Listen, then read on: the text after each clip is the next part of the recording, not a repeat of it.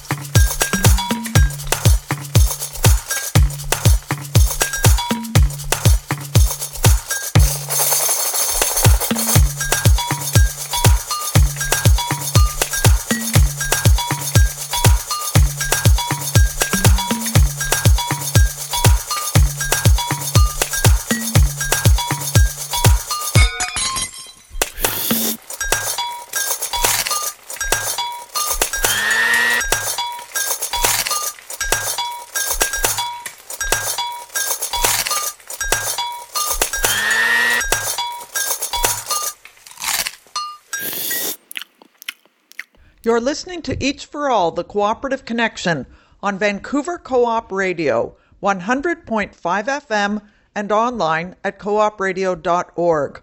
I'm Sandy Goldman. In this episode, we're talking about one of our favorite topics, food, how it brings people together and creates community, ensuring safe, healthy, and affordable fare all year round, and tackling hunger and food insecurity. Co-ops continue to lead the way on all these fronts, putting people before profit. In Huntsville, Ontario, the Muskoka North Good Food Co-op is a thriving hub for consumers, producers, tourists, and year-round residents. It has more than 1,700 proud member owners. I caught up with General Manager Kelly Ebbs to learn more, and started our conversation by asking how the co-op began. Have a listen. Well, as most people know about co-ops in general, is that co-ops are always built out of need.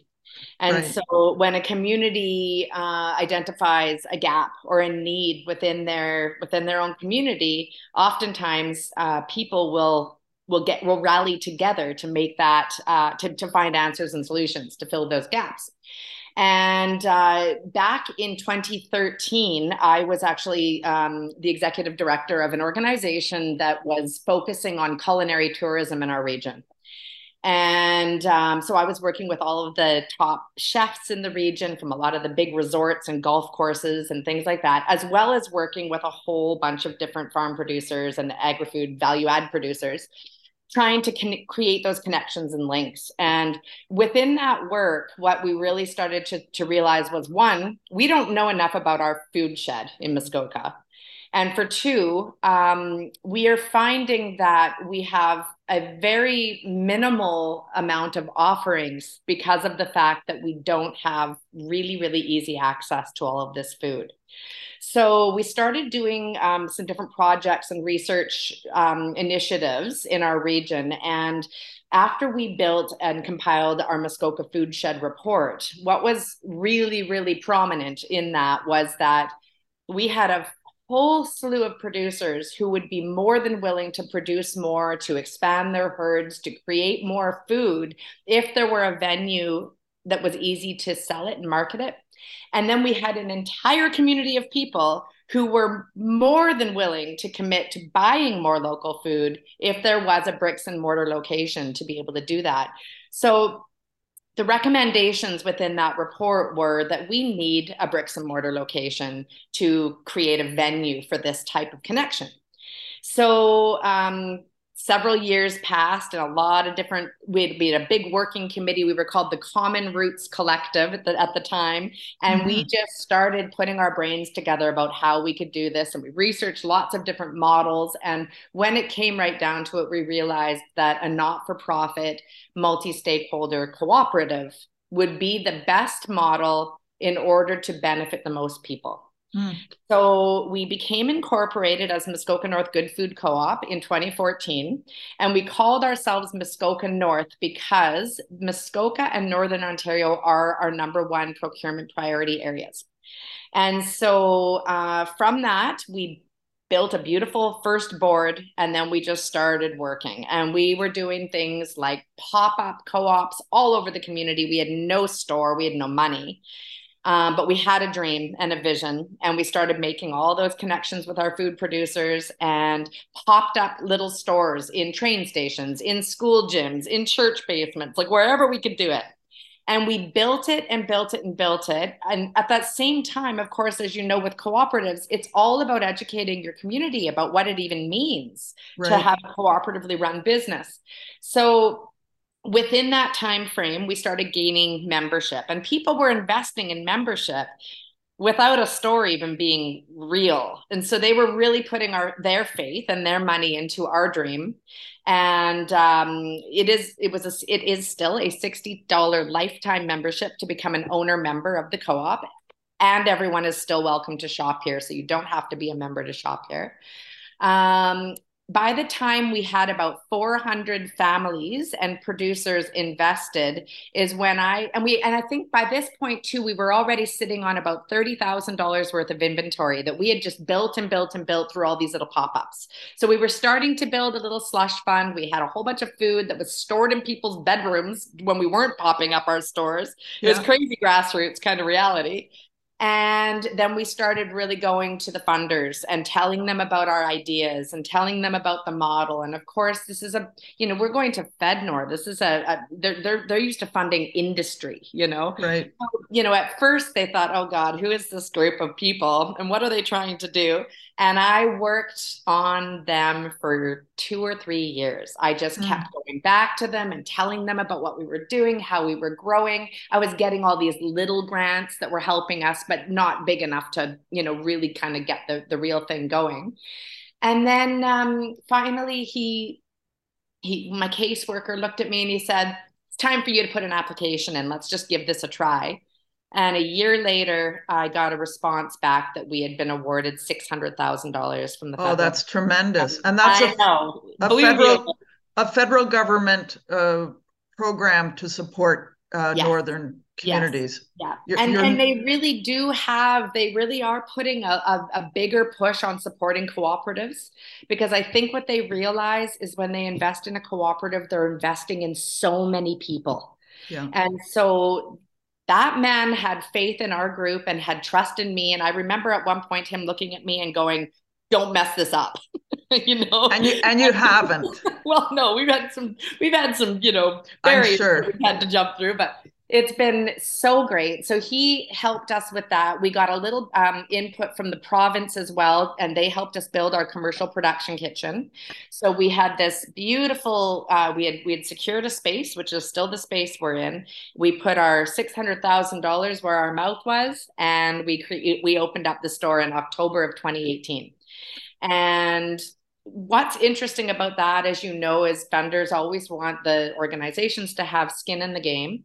And so we had to come up with 10 to 15% of that $600,000 Mm. in order to make this happen. Well, we did not have that.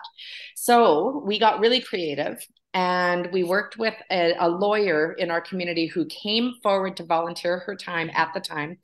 And we created our own community investment bonds, and those bonds were basically they enabled us to find that 10 to 15% that we needed to release that funding. And we had 65 to $70,000 worth of investment from private citizens of our community. And I'm happy to say that the 5 year terms, we did them in staggered 3, 5, and 10 year terms. The 3 and the 5 year terms have already been paid back to the investors. Wonderful. Yeah. Yeah, so that's really great because that's heavy on my shoulders knowing that people had invested and we need to be good for that. There's two things. One is these community bonds. I've seen them being used quite a bit, and they seem to be the way to go. You're really investing in your community.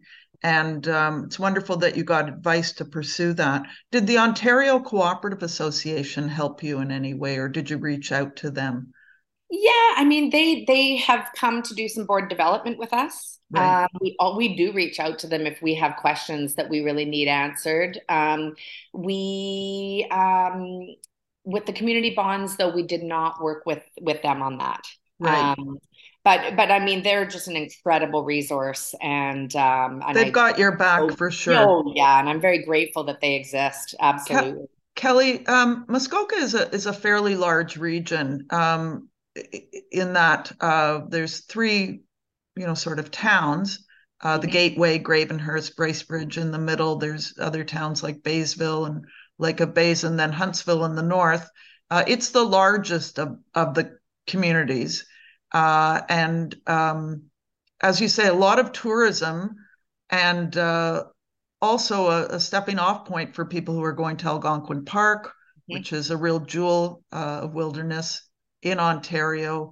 Um, are you seeing more and more growth of sort of year-round residents and producers of food and various products over the years? I mean, this is because I remember it from back in the days. It was kind of a sleepy town. It was bigger than Gravenhurst, but still, kind of sleepy with cottages and things kind of, winter activities, but really mostly year-round residents. Tell us about how the community's grown and changed. Yeah, for sure. So I actually am from Vancouver Island. So I was, Oh, wow, yeah, we got great. lots to talk about on that level too. Okay, okay. I moved here. I was raised on Vancouver Island, and then I lived up in Haida Gwaii for 20 years before I moved here. So 13 years ago, I moved here. And in that 13 years, I have seen huge transformation in this town. And we do have tourists, but really we mainly have seasonal residents. So a lot of cottagers that come up here every summer and spend their whole summer. And then even more so now they're winterizing their cottages. Yeah, And a lot of people are now retiring up here in their cottages. So we're seeing a huge influx of permanent residents coming in. Every single day, we have people walking into the co-op who are saying, "Oh, we're new to town. We've just moved here." I mean, I think yesterday alone, I had 5 different people come in say they were new to town. and I And bet they're thrilled that the co-op is there. I mean, it looks like a beautiful store, well stocked with so much local fare. And I know you put a big emphasis on that. I just have to jump in. Why did you move to Huntsville from Haida Gwaii? because we birthed and raised 3 boys on Haida Gwaii, and when they got to high school age, we recognized that it was probably a good time to move them off the island for a little while. So my husband's family has a cottage up here, a really beautiful canoe inn built in 1939, gorgeous little Beautiful. cabin that his grandfather built. And so we thought, well, let's go where we know we will fit in. We will not, it won't be too much of a culture shock for us. And, 2 of my 3 boys are now back in BC. We've been here 13 years now, but it was a really good move for us. And actually, we are moving back to BC in the fall. So, Oh, okay. yeah. So Oh, okay, I'll, good. I caught you yeah. now. Well, and I'll Kelly, still be working with the co-op. I'm going to okay. keep my feet in these doors here. Yeah. Okay, Kelly, when people come to the co-op, I did a little tour and our listeners can as well. You've got a little YouTube segment up there. It just seems chock full of so many great items from produce and that, but items that are produced by local folks. I saw Muskoka maple syrup and one thing and another. Tell us about sort of these small businesses that are popping up to provide local everything. Tell us Sure. just a bit about them, and then you've got a new project that we want to get into this Yeah. conversation. Yeah. Well, I think one thing that's really interesting, we were talking about how people are moving to the town and they're very happy to find us because they're used to finding stores like this where they come from and there really wasn't anything. So that was awesome. The other interesting thing is there's been this really interesting influx of people who are moving here specifically because they want to become food producers and the co-op Mm, exists. So we mm-hmm. also have these people, real estate agents calling us saying, I have people who want to buy a farm. They're asking about the food co-op. Can I connect you? And so it's like really amazing that it's attracting people to actually buy property and farms here to start food because it's a little more accessible to them coming up north, right? So we've helped incubate and develop a lot of different small agri-food businesses since we started. We've helped grow a lot of other ones just because of that multiplier effect where they're selling more. They need to hire people on their farms. So everybody's being built up by this. Which is so really the point of, local food economies are what we really, really need to help thriving communities or helping communities thrive. So, but our food procurement is interesting because we believe in local and fresh and clean. And so, when I say clean, it does not need to be certified organic, but we really, really prioritize unsprayed, clean grown product. And so we've convinced lots of people who make value added, say, jams and jellies, to start using certified organic sugar in their products so that we can make sure that we're translating as much of those procurement priorities into everything. So, but we also really believe in products that aren't necessarily from here. So we work directly with fishermen. For example, next weekend, we have a lobster fisherman driving here from Nova Scotia with 600 live lobsters in his trailer. And it doesn't get more local than that when you want lobster, Same goes for fish. We have beautiful wild seafood. We only sell wild fish here. We will not buy farmed. And so we have sockeye salmon coming from the West Coast. We've got halibut coming from the East Coast. We should be having trout coming from Lake Trout and that, and whitefish from Georgian Bay and that. That's fabulous. Yeah, pickerel and all that good stuff. Yeah. Wonderful. So it's really, really neat where, yes, we're into local, but we're also into producer direct. So, we buy our lentils from a farmer in Manitoba. We buy our flour from a grower and a miller in Southern Ontario.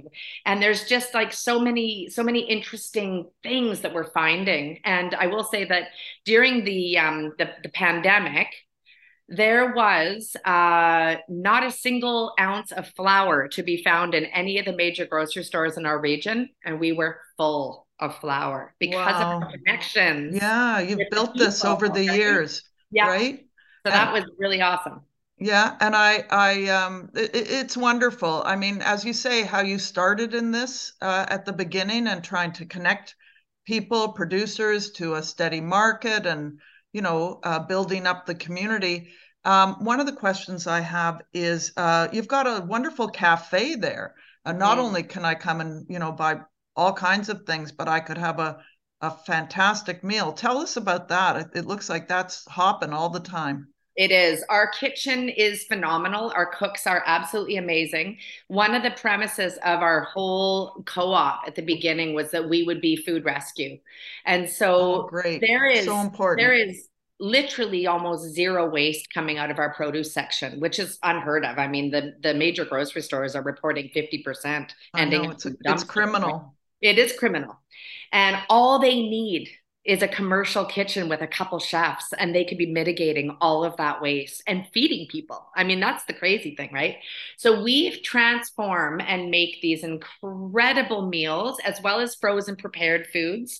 We do our own bone broths. We do our own soups. Everything's from scratch. And because everything's organic or unsprayed, we use all of our peelings for soup stocks. I mean, we go all the way. And then anything that ends up in the compost bucket gets picked up by 2 different farmers. So it's just like a totally closed loop system. And it's so wonderful. And the food is phenomenal. We actually just won 3 awards through our media agency here in Muskoka. We won Best Vegetarian Restaurant, Best Fresh Produce, and Best Organic Food Store. Oh, so, congratulations. That's really wonderful. Now, I found out about the co-op in a news story that came across my desk a few weeks ago about the Grocer Modular Vertical Farm. That was a big step for you folks there and got going in May. Tell us about that and what that means for having fresh local fare produce throughout the course of the year. That's a big project. Tell us about that.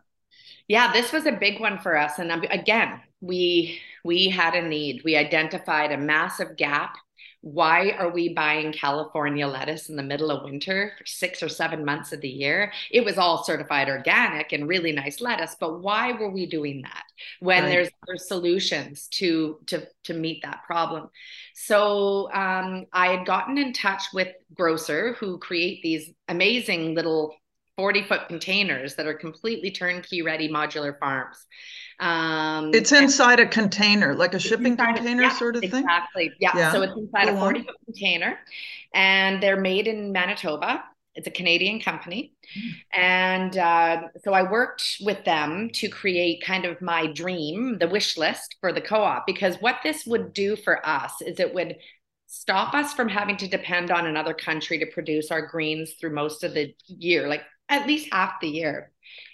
And then it also allowed us to create more employment and to generate more nutritious, nutrient dense food in our community. Because, you know, things that are traveling on trucks for 3 weeks, they do lose their nutritional And value. also And there's the carbon emissions from yes, all of that. I mean, it just absolutely. goes round and round. So Yeah. this is a great offering. And during the last few years, we actually like we would have loved to have even bought some from California and we couldn't. So then there was those barriers. Well, what if the borders close again? What if Yeah. trucks aren't running? Like there was so many things that I just thought, you know, me and the board sat a long time. We called them our lettuce machines for the longest time. Yeah. Anyways, we had this big vision. And again, I went to some funders and I said, I'd like to do this. What do you think? We started the funding applications and we got, again, a federal and a provincial grant. They joined forces and we bought a full farm as well as a full container that's mainly for food processing. So it's attached to the farm and it has refrigeration and stainless steel counters and sinks and all the things you need to really keep that farm motoring really well. And our co-op is so small that it's really nice to have that space to do all the bagging and stuff of the greens. So now we've been at it for a good 3 months now. We've created 1.5 full-time positions through it. Right. It's Yeah. been phenomenal. And we are pulling about 400 units of fresh, nutritious greens a week out of that unit. And And those are getting snapped up, I'm sure, at the store, well, at the it's co-op. funny because I was like, I might have to try and find other markets for this because I'm not sure we can sell that many here. Well, we harvest on Wednesday and by Saturday it's sold out. So Wow. so I literally like we could use a whole other farm really and probably be able to move that too. Kelly, is this primarily for the production of like greens and lettuces? Are there other things that can be grown in this vertical Yeah, hydroponic fashion? yeah, you can grow pretty much anything, but the nice thing about the greens is it's a highly sought after product.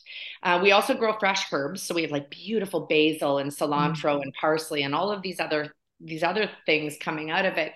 But the turnaround time is quick with greens. It's about 45 days. So Hmm. if you were to start growing strawberries or start growing tomatoes, which you could, you're taking up valuable space for Right, much longer time for less food. So we're right. just kind of more into let's maximize this and keep that system really generating. So that's why we chose the greens. The one thing that I'm always very cognizant of though is that in no way are these farms in place to take the place of real farmers. Right. And of course, like we know and we recognize and will always support our farmers first.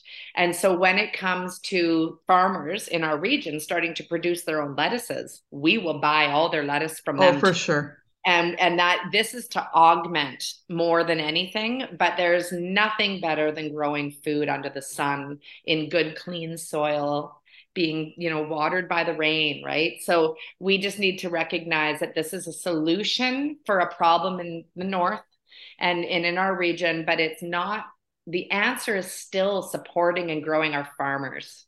And Absolutely. so that's And yeah, huge. and so there's a sensitivity that one has to have around that the farmers don't feel that they're being usurped in any way. Exactly.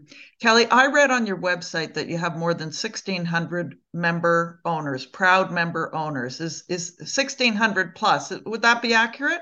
Yeah, we're actually up to 1,700 now. Amazing. I And these are know. the producers, the regular folk. I Yeah. mean, So it's just keeps growing. multi-stakeholder. Yeah. Yeah, So we've got businesses. So yeah. businesses can become members, which is really empowering for those businesses, for people to see what businesses support the co-op. It's really great. Good partnerships there. And then the consumers and the producers. Yeah. That's terrific. Yeah. So you've got one modular farm. How many? You're coming into your tenth year now? Fifth year in bricks and mortar operation, but 10 Right. years of development. Yeah. Okay. Before we let you go, what are future plans for the co-op? We just finished our strategic planning process for the Okay. next 3 to 5 years, which was Yeah. an incredible exercise. We hired an amazing firm called Launch and Prosper to help us get there. And within that, it was unanimous. Every single interview, survey, whatever that we had, it was, we're bursting at the seams. We need to expand this store. We need to grow more into the education aspect of things and food literacy. We just need more capacity.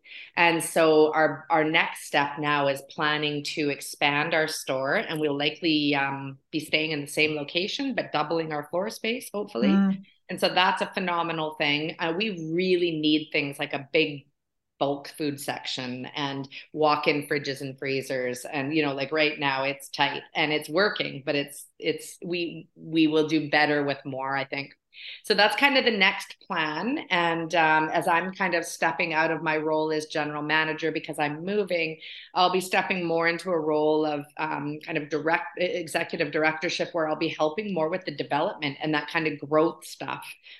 And hopefully we'll see the co-op continue to grow. I mean, my dream is to see this co-op in a 10,000 square foot space one day and be one mm, of the major grocery stores here. Like, why can't we be? If you just absolutely. look at the Kootenai Food Co-op and see Yeah. what we've done over the last 50 years, and it's like, Yeah. wow, we know it's possible. Yeah. Kelly, uh, one of the things that comes to mind in talking with you is that you're in a community, it's got a lot of tourism and, seasonal residents, but then there's the year-round residents. And often there's a lot of poverty Mhm. among year-round residents. And sometimes there's, a mixed feeling about, oh, it's great the tourists come and help the economy and whatever, but property taxes go up and one thing and another, affordable housing. How does a co-op give back to the community beyond uh, providing food and everything else it does? How are you helping build that strong community so that everyone's included? Yeah, it's such a good question. And it's, of course, it's like that's where the major work is, right? So of course, we are inclusive to everybody. So we make sure that everyone knows that they're welcome to come in here. And we'll always put a bowl of soup in someone's hands. It's not like there's just no question that people need to eat and we have the food to feed them. So there's one thing. But the biggest thing is, we operate as a not-for-profit, which means that, any generated revenue, which is very little for us because we are trying to keep our margins low enough that to keep the food as accessible as possible. Even saying that though, it's inaccessible to a lot of people. Yeah, And the reason is because the farmers name their price, they know what they need in order to keep doing the work they do. And we want them and need them to be doing that. And so they name the price of their food, and we add those margins on that just enable us to literally keep our doors open and pay our staff. And even that is not creating good enough access for everybody. So we're doing a whole bunch of things. Like we're really trying to promote more people shopping here because it's strange to think about business being modeled this way, but actually the more turns we make in this store, the more we can lower our prices. Right. And most businesses don't think on that level, right? They think, oh, great, we're getting busier. Let's make more money, you know? For us, we just need to keep the store floating. And so if we had twice as many customers coming in here, spending their money, even if it was just $25 or $50 a week on their groceries, we would be able to bring down the prices of the food so that more people could access it. So we're really trying to promote more turns, more people coming in, and it is happening. We do generate over $1 million in sales a year in this little store right now, but I'd really like to see that double. And if we can do that, then things become even easier for people. The other way is through more food literacy programs, teaching people. I think that a lot of people say, I can't afford to eat healthy. And that I really believe is not true.